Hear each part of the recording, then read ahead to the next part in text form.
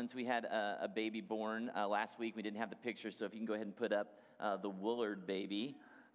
Jacob Kirk Woolard was born on the 1st to Paul and Abra, so we're happy to have him with us. Also, next weekend, we've been announcing this for a while. After the service, we're going to have a barbecue lunch here. The Seawarts, who are doing this as a fundraiser for their adoption, are going to be cooking meat and stuff, so you're welcome to stick around. And if you know you're going to be here and you want to sign up on the back table so we can get an idea of how many people might be coming, that would be great. But any donations you would have for that would just go towards their adoption. So got some different announcements that the lovely and talented Sam Donahue is going to come up and share. Okay, good morning. Hey, next week after you eat lunch downstairs for the barbecue, we are having a bunk bed day over at Sojourn Church for all of our Care Portal churches are getting together and doing that. So there's 14 local churches who are coming together to build those. And it's really awesome. All the funding has come through, and now we just kind of need bodies to help build them. The goal is to have 20 bunk beds built, and then we will just have them in a storage unit that Sojourn has. So then when a request comes in, we already have them on site because we know that beds are like our biggest Care Portal request, and most of the requests have siblings, so bunk beds make sense. So if you would like to help with that, or if you need any other instructions or anything, just let me know and I can tell you. But there's I think we have 20 people so far from the other churches, so if we could have some more, that'd be awesome. We're going to have different teams making the beds. So, and then this is a skilled thing, or also if you were like me and not skilled, they're going to need gophers to go get things, and they're also going to need people to clean up stuff. So that'll be my job in handing out hot chocolate. So if you want to join us, you can come. And then also Edison has their fall parties on October 31st for Halloween, and we always help out with candy and juice boxes. So if you would like to help with this, you can either donate, you can drop them by the guest house, or you can leave them on the table by the 21st Street door, and I can get them where they go, or you can also drop them by Edison, whatever is easiest for you. So yeah, thanks. And here's Brittany. Hey guys, I have a million other announcements to make, so don't mind all these papers. So we are going to be partnering with the Missouri Conservation Department on October 25th. They are having a Park After Dark event, which I think is going to be really fun. We've never really done anything like this, but they asked us if we wanted to come and do a trunk or treat in the parking lot at the Young Doll Conservation Area off of 36th Street. So if you have small children or don't have small children, anyone can come and join us, and you can bring some candy and open up the back of your trunk. You can dress up. You can decorate your trunk, all those fun things. And that will be at 6 o'clock on the 25th. It's a Friday night. And then after that, about 6:30-ish, they're going to be doing moonlight hikes in the park, which I think is supposed to be spooky but not scary if you have small kids, but just fun. So if you want to join us for that, I'll be there. So I think it'll be a lot of fun. There are papers on the back table that look like that. So we're having a talent show, elementary talent show. There's, I think, 10,000 things happening next Sunday, the 20th. So this is one of them. This is from 4 to 5. So if you have an elementary kid that just has a really fun talent or is just really funny, wants to tell some jokes, read a poem, play an instrument, dance, whatever. I know one of our little girls last year, Blythe, she came up front and painted for us, which I thought was really sweet. So if you have a kid that just has a talent and wants to be seen, please sign up on the back table. There's a sign-up sheet back there from 4 to 5, and I will be in contact with you about that. Next, not this coming up week, but the following week, we are having, the 24th, we are having an elementary and middle school parent meeting about camp. So I know it's kind of hard to put your mindset in June, but we need to start talking about camp for elementary and middle school kids. We're taking both of them together to a camp that's about 4 hours away. It's called Camp Barnabas, and we just want to set you up well with information, fundraising opportunities. If you have more than one elementary or middle school kid in your family, we know that could be a little pricey for you guys, so we're going to do some fundraisers, and we're just going to talk all about that. If you have a kid that's going into 3rd grade next year, so next school year, think 2020, kid that's going into 3rd grade, through going into ninth grade. Those are the kids that are going to be able to go to camp with us. So if you have a kid that's a little bit younger than that, then you don't have to worry about coming to the meeting. And then our dates are going to be in July. So just look at your bulletin. It should tell you a little bit more information about that. And then my last announcement is going to be about Operation Christmas Child. So if you've been around our church for a few years, you know that we do this every year. It's something I think that's pretty near and dear to our hearts. And we talk a lot about caring for the vulnerable and the needy. And I just think that this is just another way that we can do that without a lot of effort from us. Right? It's really easy to pack a box with your family or your small group and put maybe a personal picture or a letter in it and send it on its way and not maybe really think much about it, but the implications to what you're doing could be really eternal and just huge. So we're going to watch just this testimonial from this guy who was a child who received a shoebox and just how this spoke to him and just kind of planted a really cool seed in his life. So.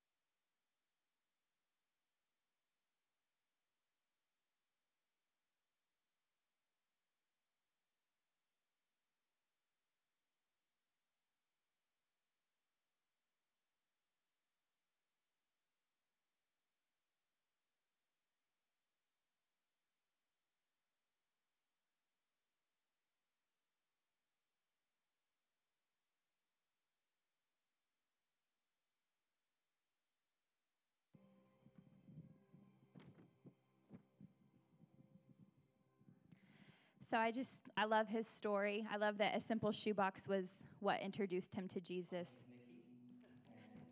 Now,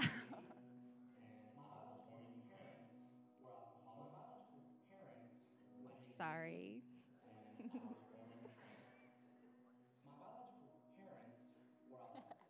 Hey, thanks, Billy. Like I was saying, I just love that a simple shoebox was what introduced him to Jesus. And now, obviously, he was ultimately adopted, and his foster parents then continued that conversation.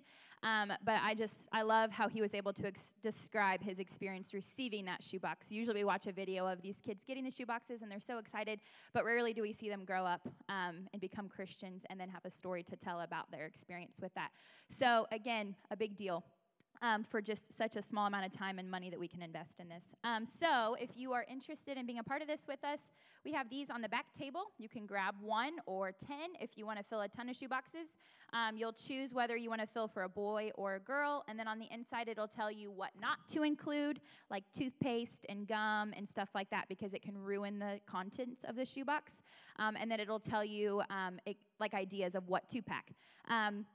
So please grab one of these. We are going to be collecting on November 17th. So you have about a month. We will remind you. November 17th, we'll be filling shoeboxes downstairs with elementary kids. Last year, I think we filled like 50 to 60 with them. And then you all kind of matched that. So I think we took anywhere from like 120-ish to donate, which was really cool. So if we can beat that, if we can fill 150 shoeboxes, I think that's a great goal. I think that could be like 1 or 2 per half of our families in our church that come every week or so. So please join us in that November 17th. And again, these are on the back table behind the sound booth. Thanks, guys.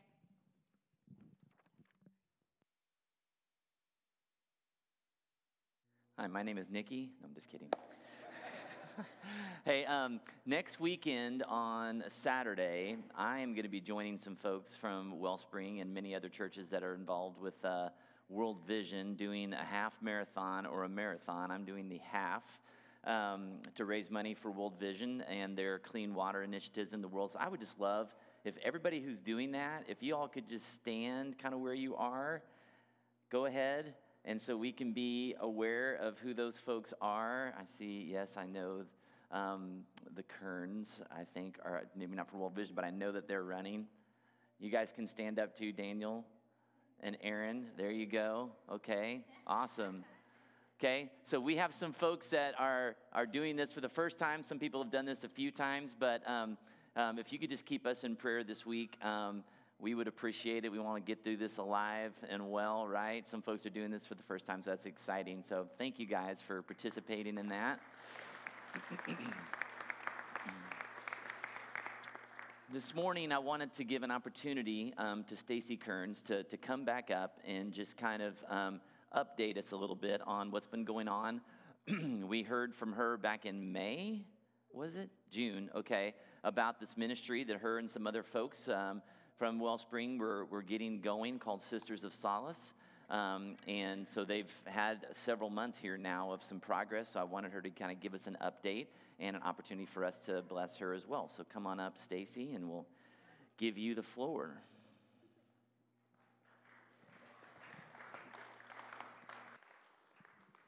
Thank you. So last spring, I had the opportunity to just tell you our story and tell you about our vision. So I am very thankful for the opportunity again today to tell you how far we've come since that time and then invite you into helping us as we continue to move forward.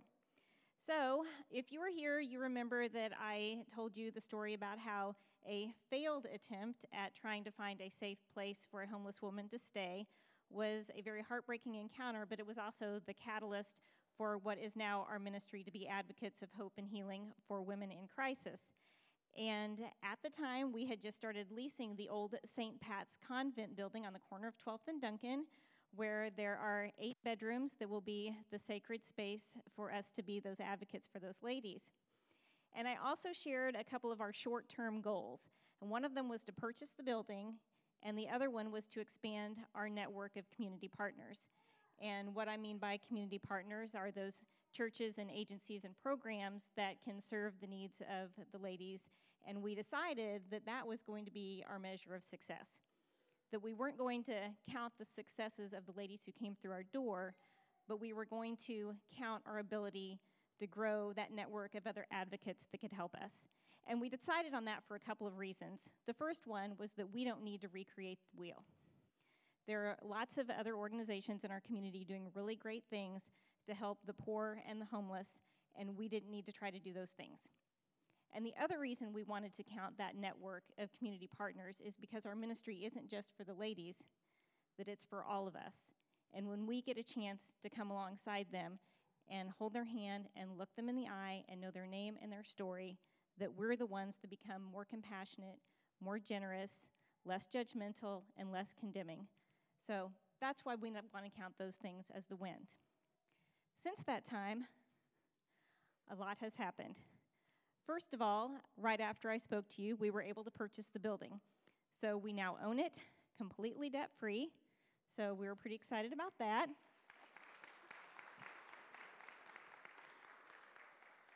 And we've also been able to continue to expand that network of community partners, and we've been able to do that in a variety of ways. One of the things that we thought we were going to do was go out and look for people to sponsor the bedrooms, to paint them, decorate them, to furnish them, and we didn't really have to do anything because all of those sponsors came and found us. And so all 8 bedrooms have been sponsored. They're almost all completely painted, decorated, furnished, and I'm going to show you some pictures of those here in a little bit. So we've been really very grateful for the churches and the service organizations and the individuals who have stepped forward to do all that. They've done a great job. I mean, really, if it was me, I would have put a bed and a nightstand and a lamp in there and called it good. What these folks done is just, it's breathtaking. It's amazing. Another thing that we've been doing as we've been reaching out to our community partners, we've also been invited to be a part of the Urban Mission Project. And maybe you've read about that in the paper, but I'll tell you about that a little bit. That is an initiative started and funded by Mosaic, and they have selected 3 funded partners: Community Action Partnership, The Crossing, and Pivotal Point Transitional Housing. And those 3 funded partners are charged with the responsibility of collaborating together to address some of the population health challenges facing our community.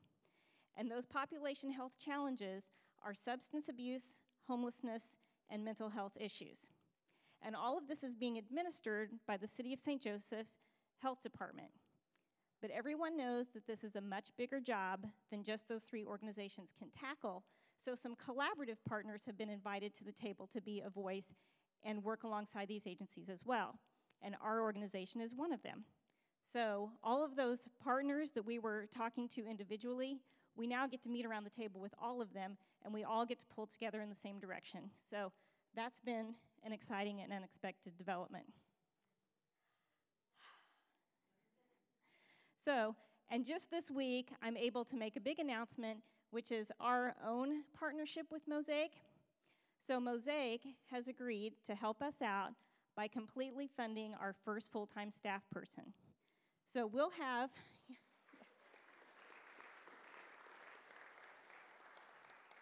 So we will have a full-time care coordinator on staff Monday through Friday who is going to help our ladies transition to their plan for greater health and stability. So that person will act as a Mosaic employee with full-time salary plus benefits, but they'll work in our building, serving our ministry, working within our processes, and honoring our culture. So it's a win-win-win for everybody. And as great as all of this has been, and really fun to watch, the most fun of all of it has really been seeing young people and our Wellspring friends show up in our building a lot. We've seen high school and college students, we've seen small groups, what else? Summer interns have all showed up to help, so we really appreciate that, and it's just been really fun to see our own community be a part of that. So, here's the hard part. We knew this would happen eventually, but I didn't know that we would start getting the phone calls so soon. I even had a young friend in February call me from Buchanan County Jail, and I was talking to her about her future and what she was going to do, and she happened to mention in that conversation, "Oh, hey, I told all the girls here about your place. We can't wait for you to open." That's sweet. But then I started getting phone calls almost every day. And then this one lady called, And I told her the same thing I've been telling everybody. We're doing the best we can. We're trying to get open because we want to be able to say, yes, we have a place for you. And when I told this lady that we weren't ready, she responded with, well, how can I help? What can I do? I was like, well, we're really trying to bring in, some professional contractors right now and get some things done, and why don't we stay in contact, and I'll let you know when we're getting closer. And she's like, no, really, like, I can paint, I can clean, I can come do anything. And she called me day after day and told me the same thing. And one day I was telling Devin about this, and I said, I think maybe she has like some mental challenges or something. And he responded, yeah, or maybe that's just what desperate people do. And I have learned this summer, if I didn't already know, there are lots of desperate, vulnerable, unprotected women in our city. So I want to invite you into helping us move forward. We are still on track to open right after Thanksgiving. That's still our timeline. We have raised all of the funds we need for all of our known capital expenditures and startup costs, and we have a cash reserve to be able to begin operating. What we discovered as we got into the building and starting looking at some things, our plumbing, that project is a magnitude that simply demands that we hire commercial plumbers. And while our plumbers have been very, very kind to us with their estimate, the cost of that labor it's pretty high. So today, we could use a little bit of help paying for 4 shower stalls, some sinks, and some fixtures so that we can round all that out and we can have everything ready to open. So all of that is going to cost us $3,900, and we would love it if you would partner with us and help us reach that goal today. That's my story.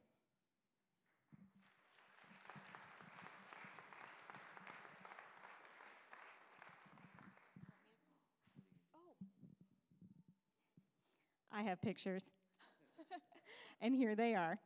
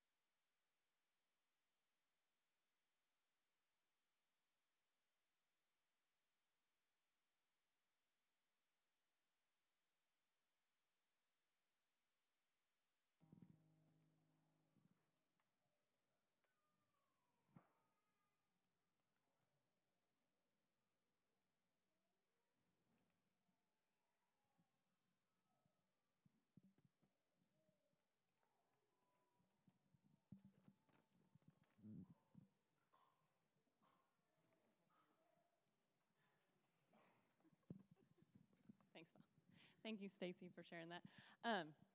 It's just easier if I set stuff down. I don't have any announcements for you. Brittany took care of all of those. No, I was talking to some friends this week, and I said, we won't have worship at church on Sunday because most of the band is gone. And then later I was thinking, and I was like, how sad that I've reduced worship to the instruments on the stage and me singing a song on a screen. And I was thinking how I want to be ready to, glorify God with my silence if I need to be. And so today I want to encourage myself and all of us that we'll still have a time of worship, that we can still focus on what worship is by focusing on who God really is. And worship just means that we come to him with extreme love, extravagant love and extreme submission. That's the definition of worship. We're putting our allegiance on him. We're shifting our priorities to think about who God is. And the beautiful promise in all of this is that when we choose to offer our love and our submission to this God who is worthy, that he will show up, and in that process, our hearts will be changed. And they'll become more like his. And so today and every Sunday, it's not about the band being awesome, even though we're so fortunate to have a great band, but rather it's about this extravagant love and this extreme submission to a God who is worthy, and to a God who will make us more like him. So today we're going to make space for some worship, and Bob asked me to kind of come up with just a little bit here. So what we're going to do is I'm going to have some scriptures up on the screen first, and I'm going to actually read those scriptures out loud to us, even though they're going to be up there. I think there's something about speaking scripture into the silence that's really important. In the book of Revelations, John says, blessed is he who reads aloud this prophecy, and elsewhere in scripture that's mentioned. So I just want to read the scripture aloud as we go through it. And then the scripture is going to prompt us to think about the worthiness of God in regards to our praise. And then after that, I'm going to play a video. And it's actually a video that Griffin Hines shot and put together, and it's incredible. He shot it in Iceland when he was there, and it really captures some of the splendor of this God that we get to worship. And one of the scriptures that I'm going to read is from Job, and it's Job talking about all of this creation and saying that all of this is but the fringes that we get to see of God's work. The fringes. I love that. And so as the video plays and there's music with it, I want you to worship. I want us to offer that love and submission to a God who can create all of this, to a God who can shout to us through his creation. Romans 1:20, I love this verse. It says, "For since the creation of the world, God's invisible qualities, his eternal power and his divine nature were made clear to us, being understood from what has been made, so that people are without excuse." And I love that idea that his divine nature and his eternal power have been made clear to us through what he has made, and that these are but the fringes, really should bring us to worship. So if you could put the first scripture up here. It's from Psalm 100. "Shout for joy to the Lord, all the earth. Worship the Lord with gladness. Come before him with joyful songs. Know that the Lord is God. It is he who made us, and we are his. We are his people, the sheep of his pasture. Enter his gates with thanksgiving and his courts with praise.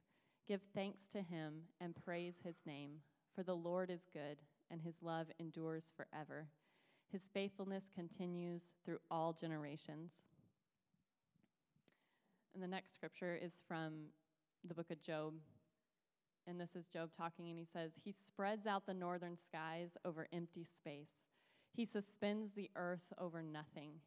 He wraps up the waters in his clouds, yet the clouds do not burst under their weight. He covers the face of the full moon, spreading his clouds over it. He marks out the horizon on the face of the waters for a boundary between light and darkness. The pillars of the heavens quake, aghast at his rebuke. By his power he churned up the sea. By his wisdom he cut Rahab to pieces. And by his breath the skies became fair. His hand pierced the gliding serpent. And these are but the outer fringe of his works. How faint the whisper we hear of him. Who then can understand the thunder of his power?"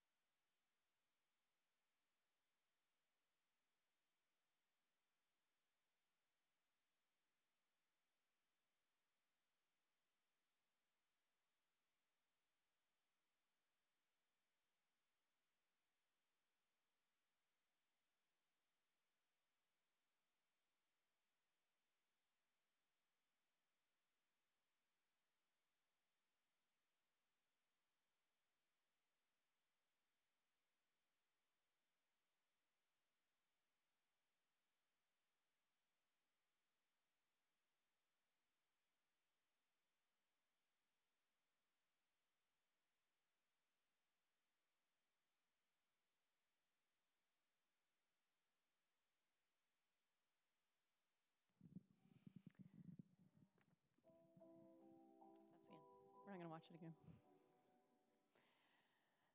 There's a line in the old hymn, "When I Survey the Wondrous Cross," that I always think of when I see things like Griffin Shot, or I'm hiking in Colorado in the mountains, or, at the ocean. And it says, "Were the whole realm of nature mine, that were an offering far too small.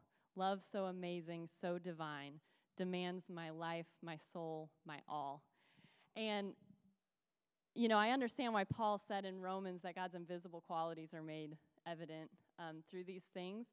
And then you think of that God, if I were to wrap that up and say, "Here, God, this is what I want to give you," he says, "Actually, that's not what I want you."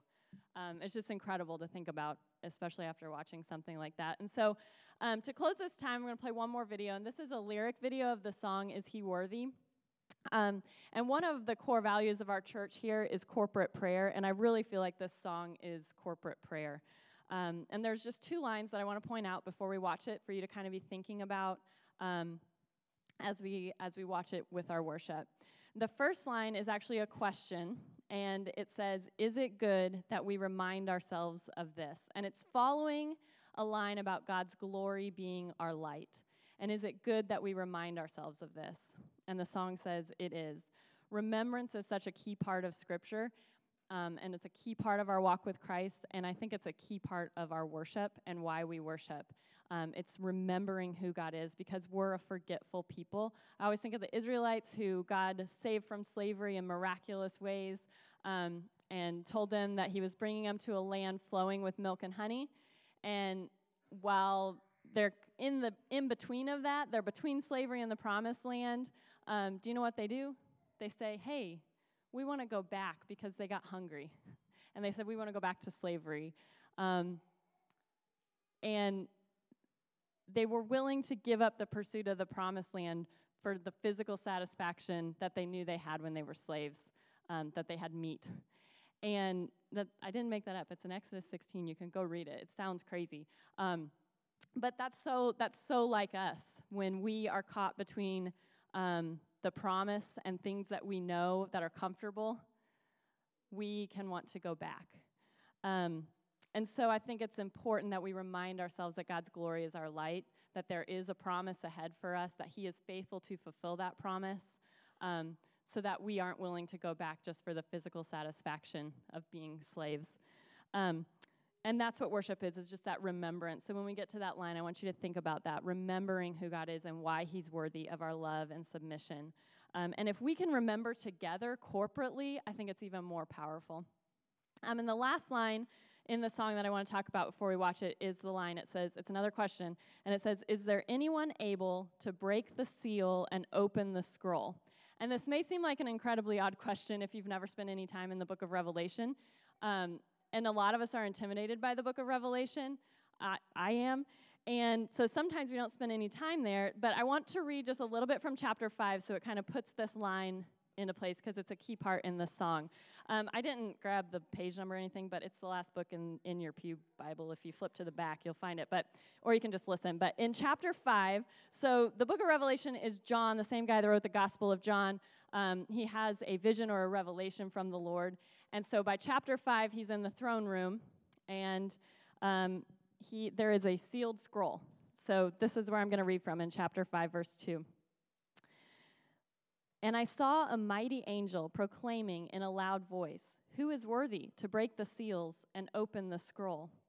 But no one in heaven or on earth or under the earth could open the scroll or even look inside it. I wept and wept because no one was found who was worthy to open the scroll or look inside.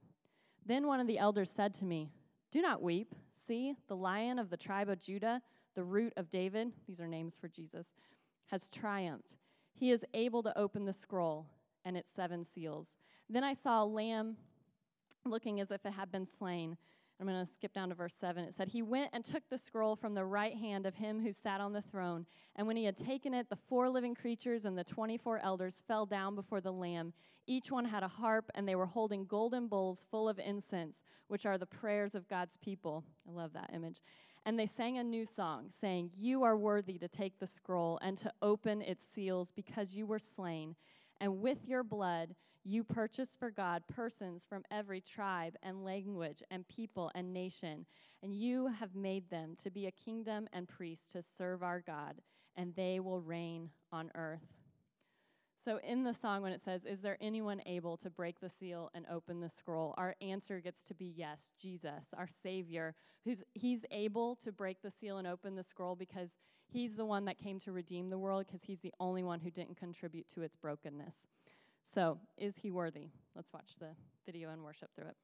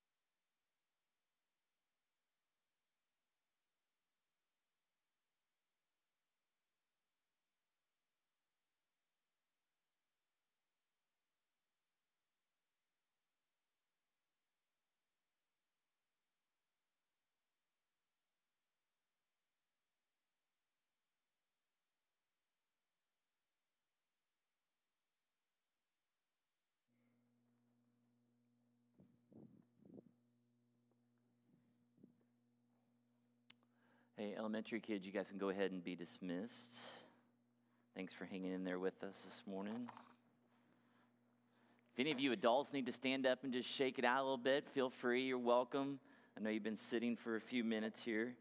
Don't be bashful. Isn't it amazing what God's up to?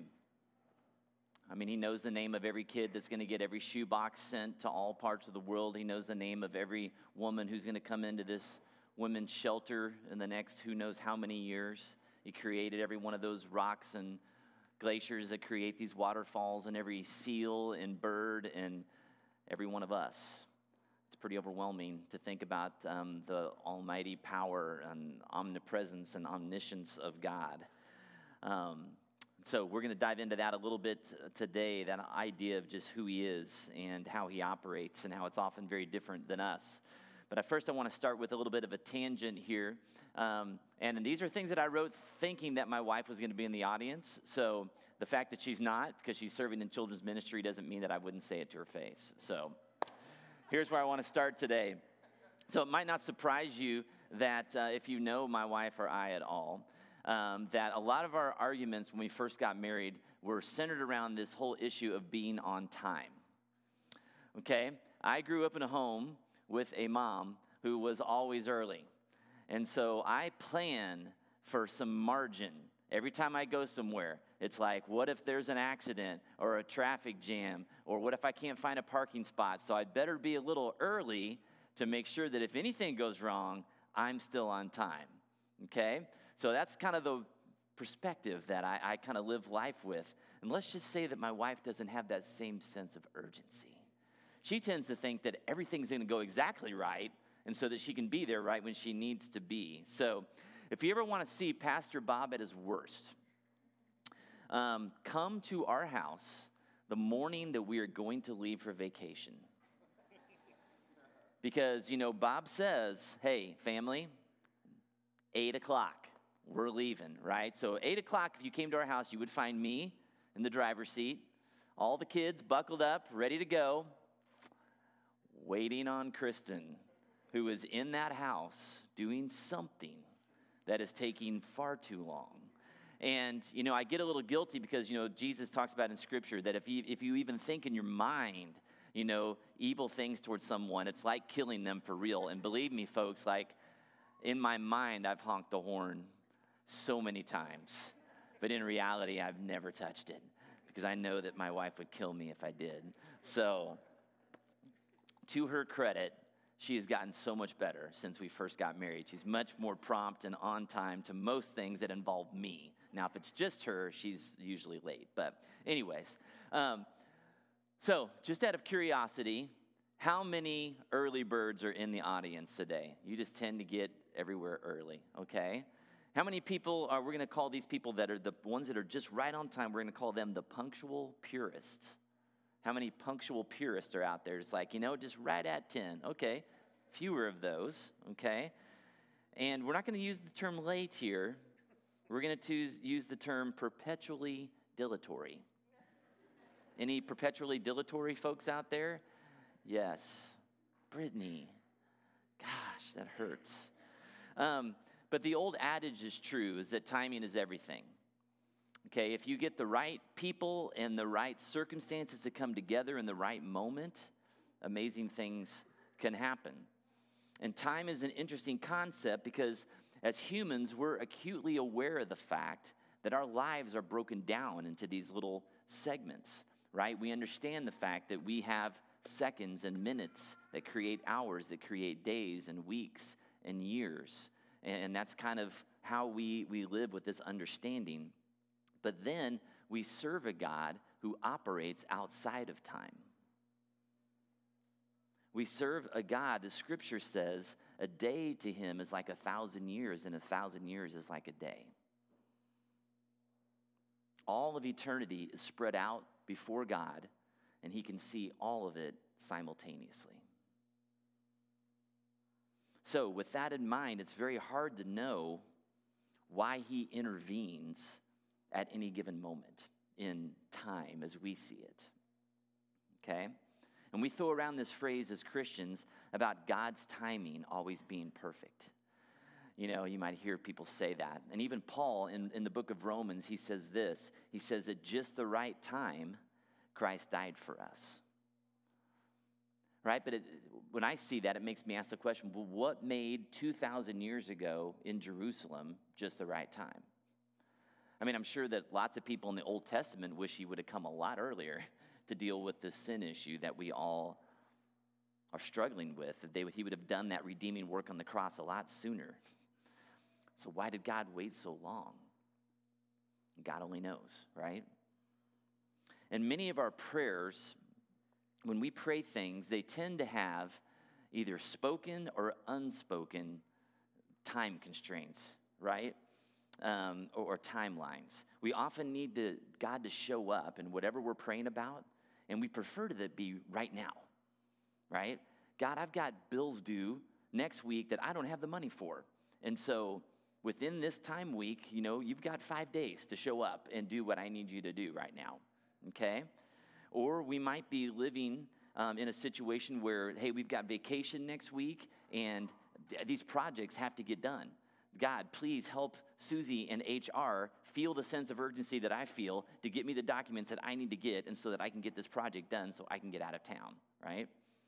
Or maybe we've got a kid who plays sports, and they've got a big sporting event coming up, and they've been sick, or they twisted an ankle in last week's game, and it's like, God, like, you've got a week, or you've got a couple days to heal this thing, and I need you to do it now. We have this sense of urgency. Or maybe it's something a little bit more serious. Maybe things are falling apart in our marriage, and our spouse has kind of given us an ultimatum with a timeline or a deadline on it. Maybe we're living with a drug addict or an abuser, and we pray for God to show up and to step in and to stop the pain or the chaos or the destruction. Why does God not seem to care? Why doesn't he protect the innocent? Drastic world events constantly going on in our world. War, genocide, human trafficking, refugees out at sea, you know, sinking in the middle of the Mediterranean, trying to flee to safety, kids screaming in the hallway. And I'm sure in each one of those just horrific situations that prayers are being uttered. Desperate prayers. But there doesn't seem to be an answer. At least not the ones that those people are probably looking for. And these are troubling questions sometimes that we really don't like to ponder when God's timing doesn't line up with ours. Now today we're going to be kind of fast forwarding quite a bit in the story from where we left off last week. We've been talking about Jacob the last couple of weeks, the grandson of Abraham. And Jacob had 12 sons. One of those was his favorite, which is kind of interesting because Jacob wasn't the favorite. Now he picks a favorite. Joseph. A lot of you guys know kind of about Joseph's story. He wore the fancy coat that his dad gave him, and all of his brothers were jealous, and they sell him into slavery in Egypt. And Joseph, through God's blessing, rises to a pretty high level in that country. And later on, as they grow and multiply in Egypt, the Egyptians get threatened by the Israelites, and so they subdue them and make them slaves. And then along comes Moses, who God calls to rise up and to bring those people out of captivity, kind of like we were sharing about earlier. And so they part the Red Sea and wander through the desert and get right up to the edge of this promised land that God has given them. And then Moses kind of hands the baton off to Joshua, who takes them in to what is now kind of modern-day Israel. But after Joshua, there was this series of just poor leader after poor leader, and the Israelites begin to really wander and stray from God. And they begin embracing the gods and the pagan worship of their neighbors, and things start to really go awry. God finally sends an enemy to conquer them, the Midianites. And so it's a very dark and bleak period in their history that we're going to be taking a look at. They were effectively refugees in their own country, okay? And that brings us to the chapter we'll start on this morning, which is Judges chapter 6. If you want to open your Bibles to page 221, Judges 6.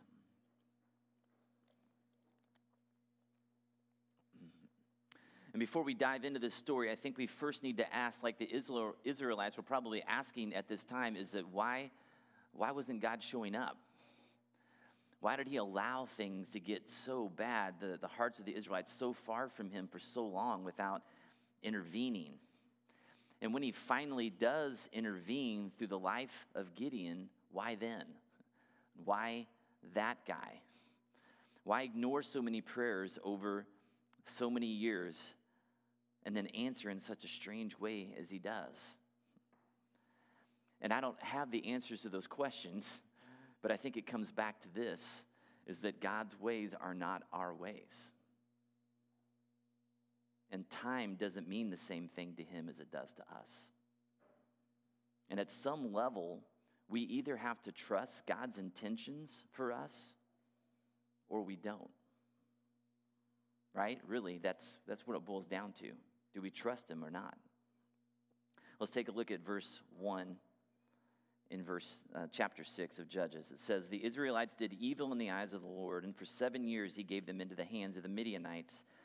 Because the power of Midian was so oppressive, the Israelites prepared shelters for themselves in mountain clefts, caves, and strongholds. Whenever the Israelites planted their crops, the Midianites, Amalekites, and other eastern peoples invaded the country.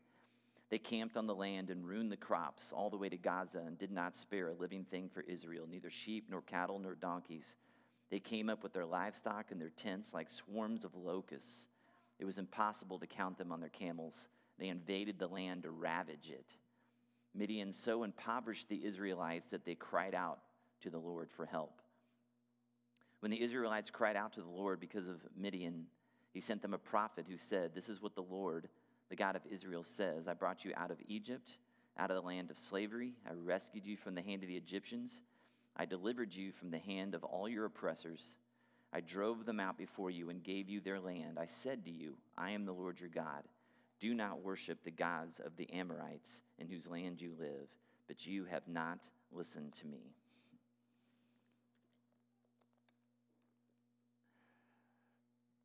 So Gideon, this story kind of begins with laying out the facts of just kind of how bad things were. And as we read that, it's just like, gosh, I mean, just the desperation. I mean, people were just coming in, it says, and just ravaging their land. And it got so bad that the hearts of the Israelites finally began crying out to the Lord. And God first in this passage recounts all the things that he's done for them, the ways in which he has been faithful. He says, "Hey kids, I did a number of things for you, miraculous things to bring you to this land and to give it to you. I set you up to succeed. And I warned you and I said, you've got to stay true to me. But you wanted it your way. And you worship these other gods." And he summed it up so well in verse 10. He says, "But you have not listened to me." And as loving parents, we have to have those conversations with our kids sometimes, those of us that have older kids, right? Where we say, "Listen, I tried to warn you, but you wouldn't listen to me." Anybody get that from their parents before, right? Or give that to their kids? Absolutely. So let's look at verse 11. It says this. It says, "The angel of the Lord came and sat down under the oak in Ophrah that belonged to Joash the Abiezrite, where his son Gideon was threshing wheat in a winepress to keep it from the Midianites. When the angel of the Lord appeared to Gideon, he said, 'The Lord is with you, mighty warrior.'"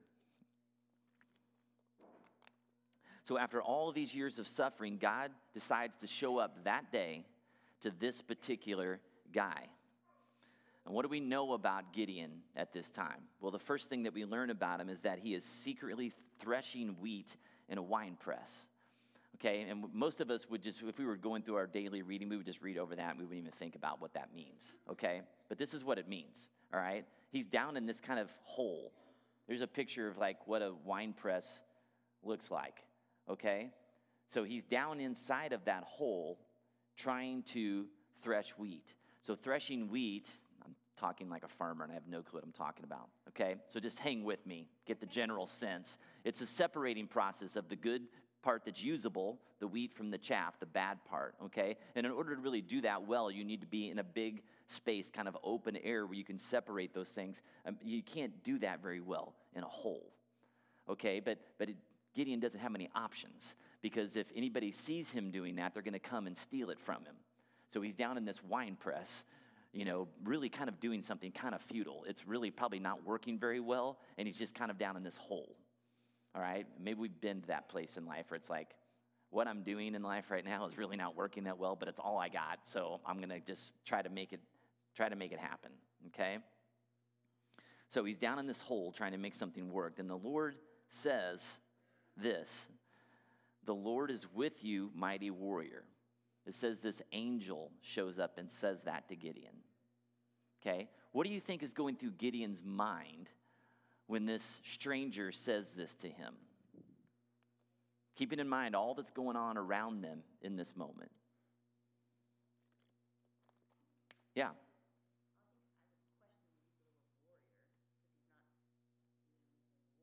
Yes.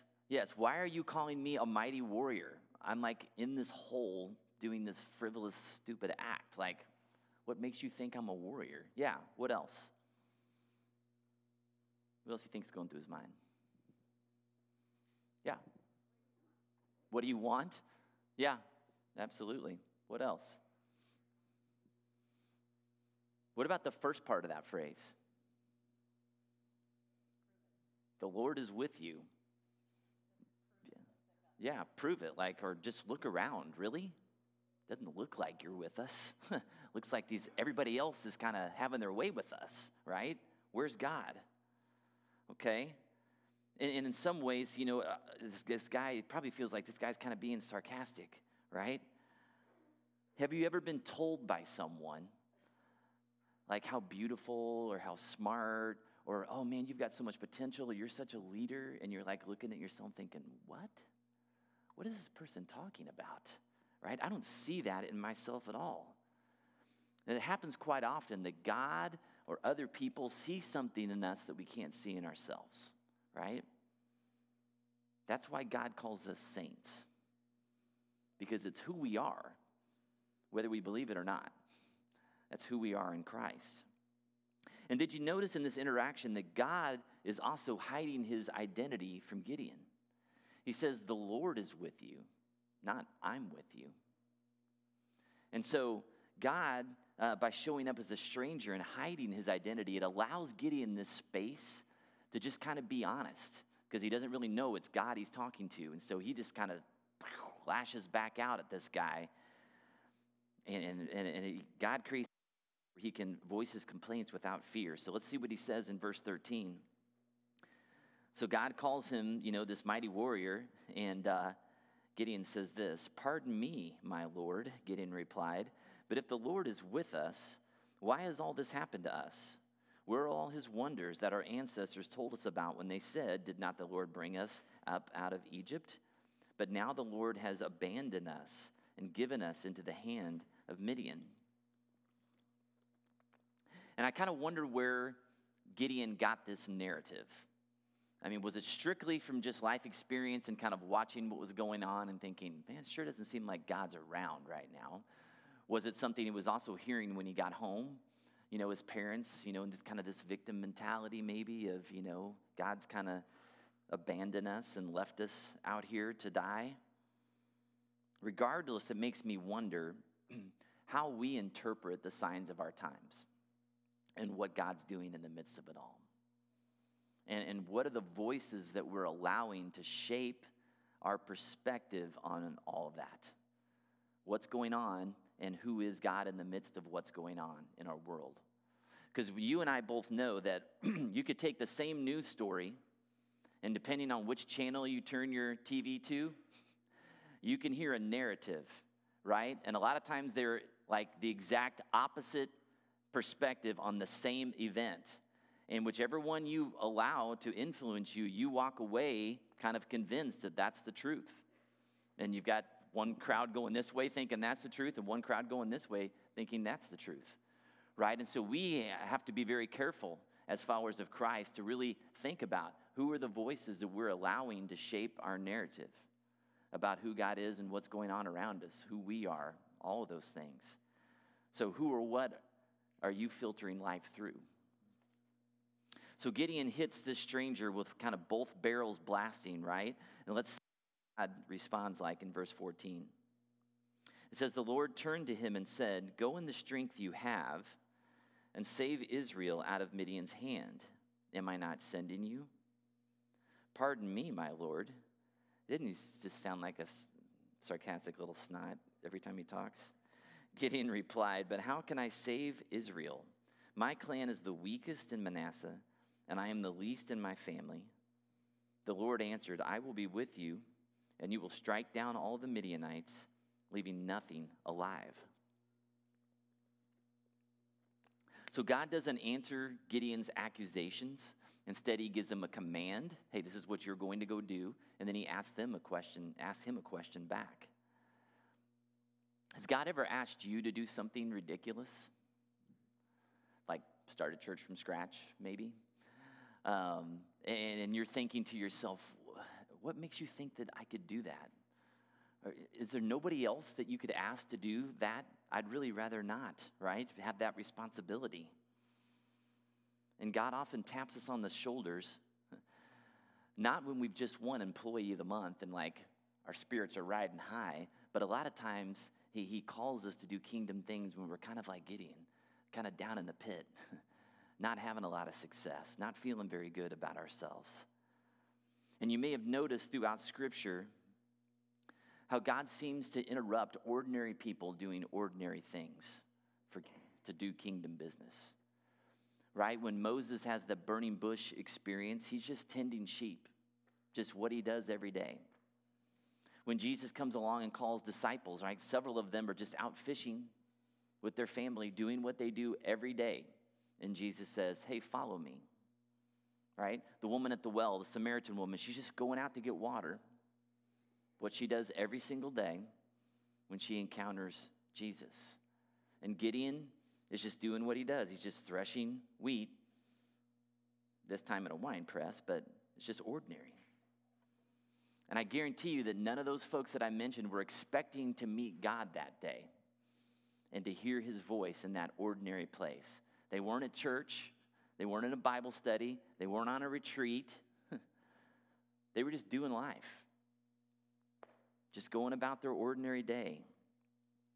So it makes me think, when and where are we expecting to hear from God in our life? We need to have spiritual eyes to see. See, some of my best sermon ideas don't come when I'm sitting at my desk. They come when I'm mindlessly driving down the road. And then all of a sudden it's like, and I've got to pull over to start writing stuff down before I forget it. Or especially when I'm out mowing the lawn, right? I think there must be an angel in charge of lawn mowing because it's like a direct line, you know what I mean? Because I'm just mindlessly buzzing around. I'm not thinking about anything, and it's just like God just filling my mind with things. I have to get quiet enough to hear him. And it's also pretty obvious. We can see that Gideon is struggling mightily with self-doubt. Like a lot of other biblical characters who receive kind of a calling that seems pretty great, Gideon feels grossly unqualified for the task. He'd never been a soldier, never been a leader. His clan is the least. He's the youngest in his family, right? He's laying out his defense for why I'm not the guy.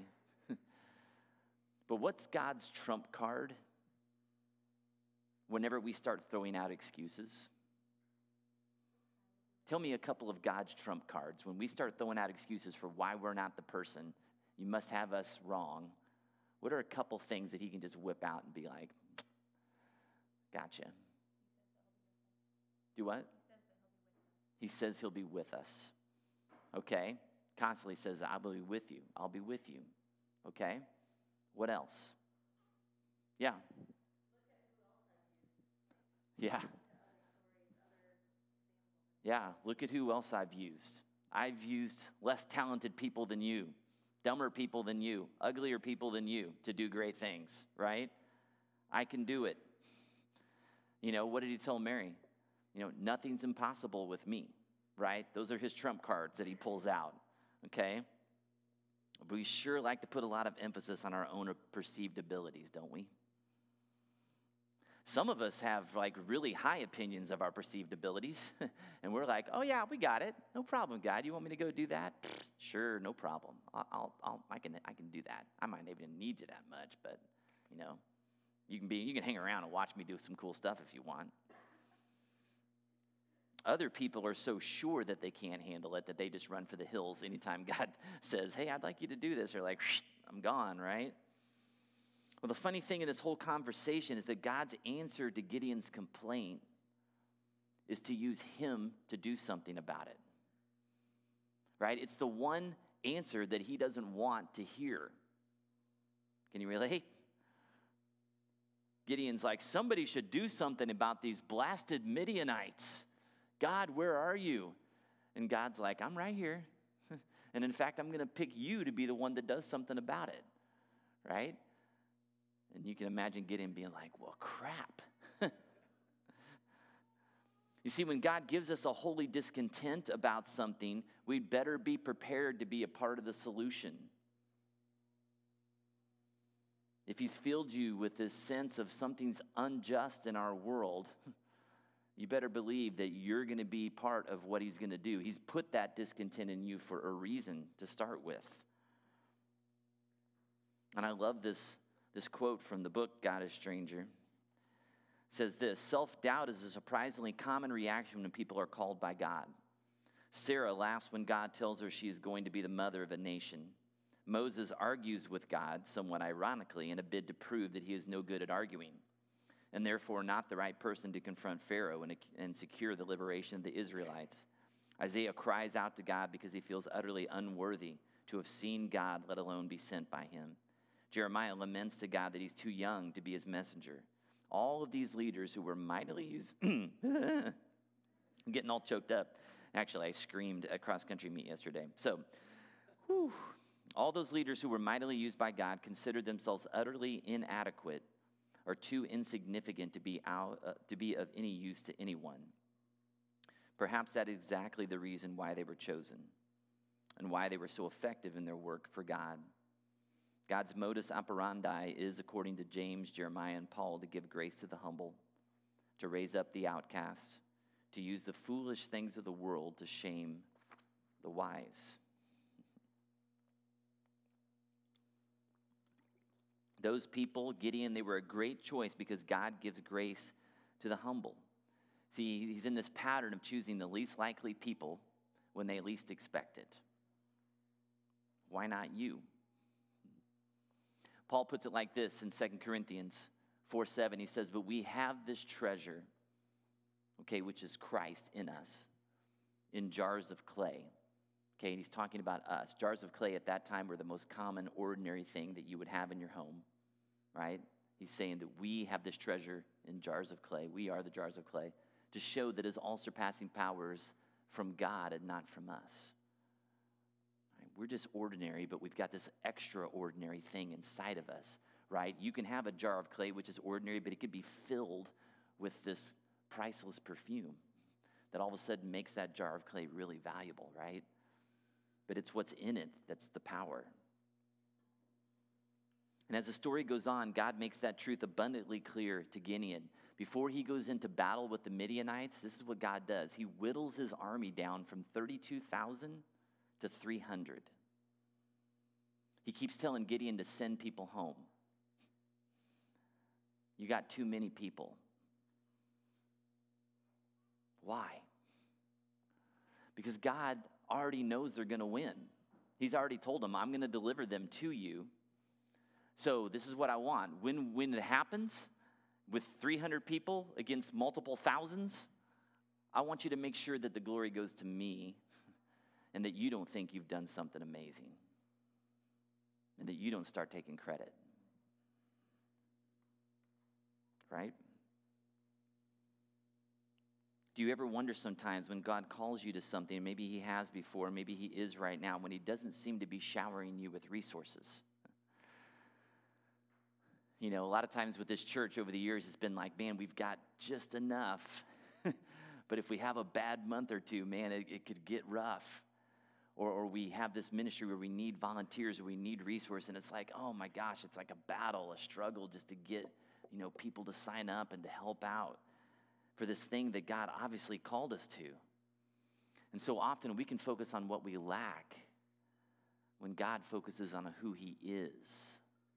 He's the provider. And he will provide when he wants, the amount he wants, And I wonder if sometimes he waits for us to get so desperate, so at the end of our own abilities and resources, that we finally turn away from our competency and cry out to the Lord, God, help me. Help me. And here's what the Lord gave for me to share with you guys today. I got to the end of my message, like, how am I going to wrap this thing up?